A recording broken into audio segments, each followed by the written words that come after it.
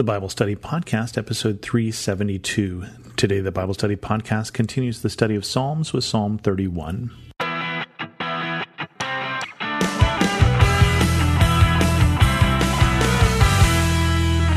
Welcome to the Bible Study Podcast. I'm your host, Chris Christensen.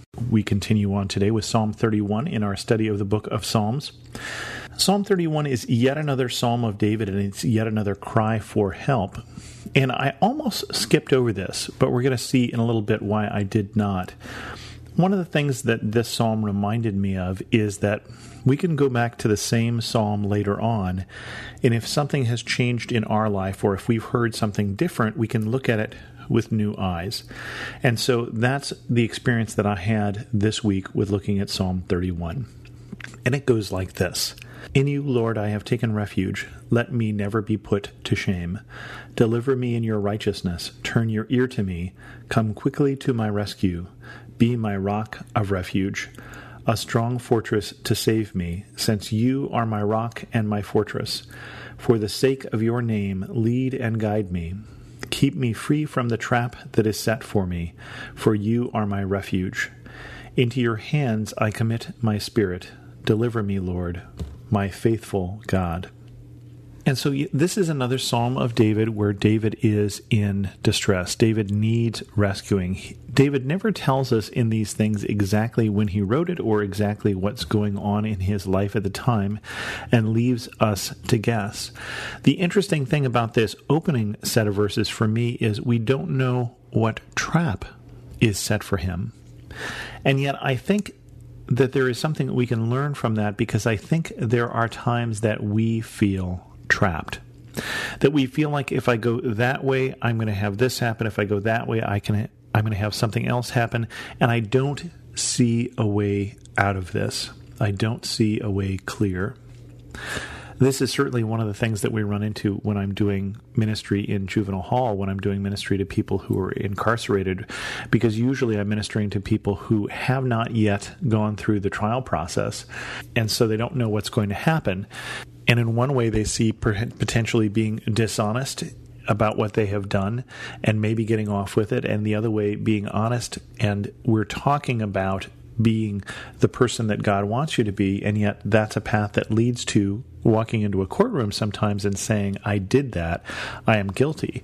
And that's a very difficult decision to do, and yet I have seen some young men do that.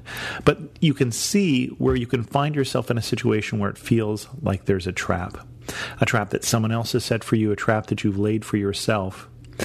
But David finds himself in one of these situations, and he says, you, Lord, are my refuge. I am defenseless unless I hide in you, basically. Deliver me in your righteousness. And David is not claiming his own righteousness here, but the righteousness of God. For your sake, for the sake of your name, lead and guide me. Similar sort of thing. That into your hands I commit my spirit, deliver me, Lord, is almost like David is at the point of dying. This is what Jesus says, for instance, right just before he dies on the cross. Into your hand, Lord, I commit my spirit. And David is at this point saying, I don't see a way out of this. Whether David is still being chased by Saul and does not know what's going to happen and does not know his way out. I had to wonder, and this is one of the things that led me to do this particular psalm today, whether David is fighting depression after all of these things that are going on. And I say that because I heard an interesting quote this week. And it was somebody talking about dealing with depression, and they said depression isn't feeling sad all the time. Depression is feeling like you can't go on. Depression is feeling like you don't care.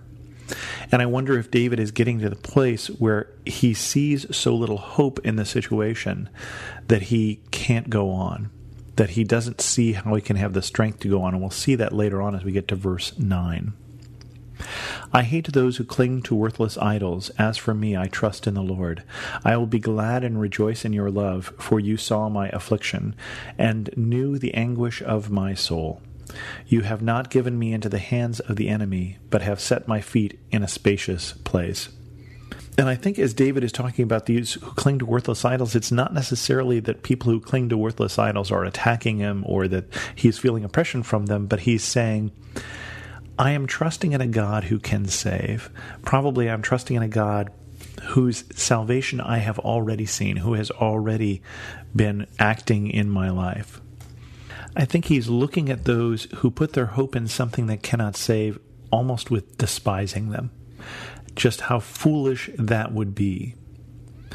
Let's say you were in a terrible situation and you put your faith in your rabbit's foot for having good luck to get out of it. David is looking at that sort of, you are putting your hope in something that cannot save you as such utter foolishness. But instead he is saying, I trust in God. I trust in a God who has the power to save. I trust in a God who I know has the character to save, who didn't deliver me into the hands of the enemy, but set my feet in a spacious place. And I think of that verses when David was running from Saul, how he was always hiding in caves and living in this valley and that valley, in places where there were hiding places. But instead now he finds himself in a spacious place, and a spacious place is not a good hiding place, but it's a place that he can be because he no longer has to hide. Be merciful to me, Lord, for I am in distress. My eyes grow weak with sorrow, my soul and body with grief. My life is consumed by anguish, and my years by groaning. My strength fails because of my affliction, and my bones grow weak. Because of all my enemies, I am under the utter contempt of my neighbors, and an object of dread to my closest friends. Those who see me on the street flee from me. I am forgotten as though I were dead. I have become like broken pottery. For I hear many whispering, terror on every side. They conspire against me and plot to take my life. And this is that section that made me think about depression. I don't know if you have ever felt, as David does here, weak, consumed with grief and anguish and years of groaning. His bones have grown weak, and as he thinks about himself and as he sees himself through others' eyes, he sees in their eyes utter contempt. And he says, I am forgotten, as though I were dead.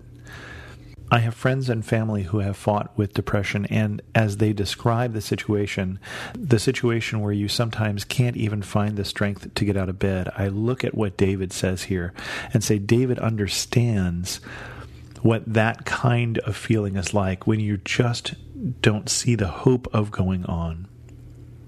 And the good news here is that David doesn't leave us with that. David doesn't say, and that's it, but continues on the psalm.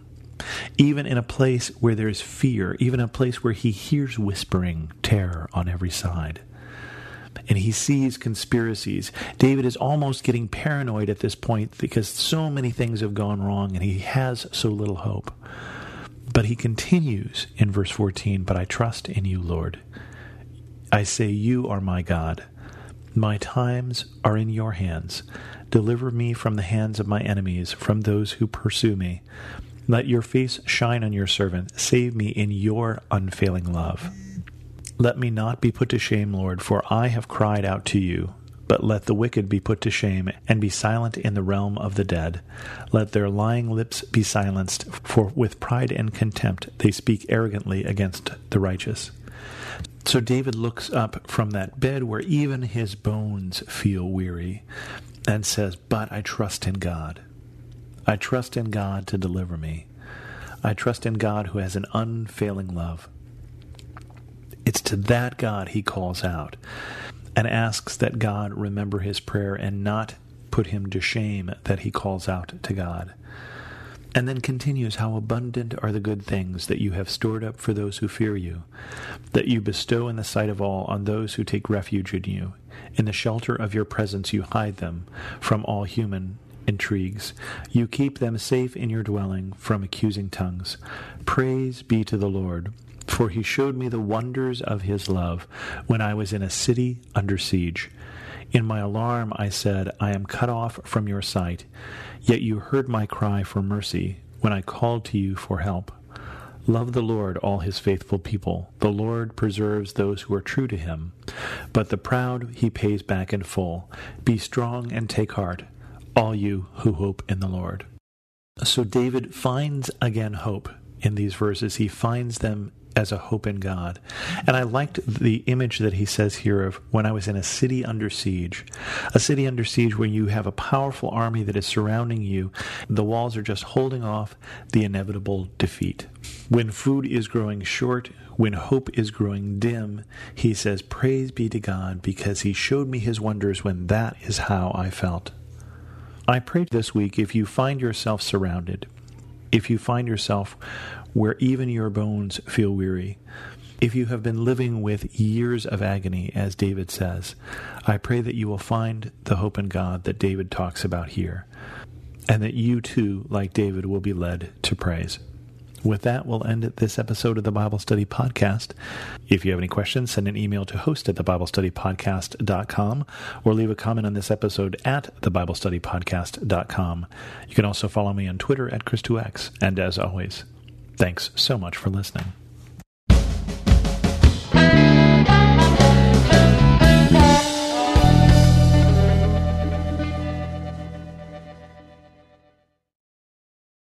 Hey everybody, I'm Dale. And I'm Tamara. We're hosts of the Kainos Project podcast, where we help you tackle ancient Christian truths in an everyday settings. To learn more and subscribe, go to lifeaudio.com.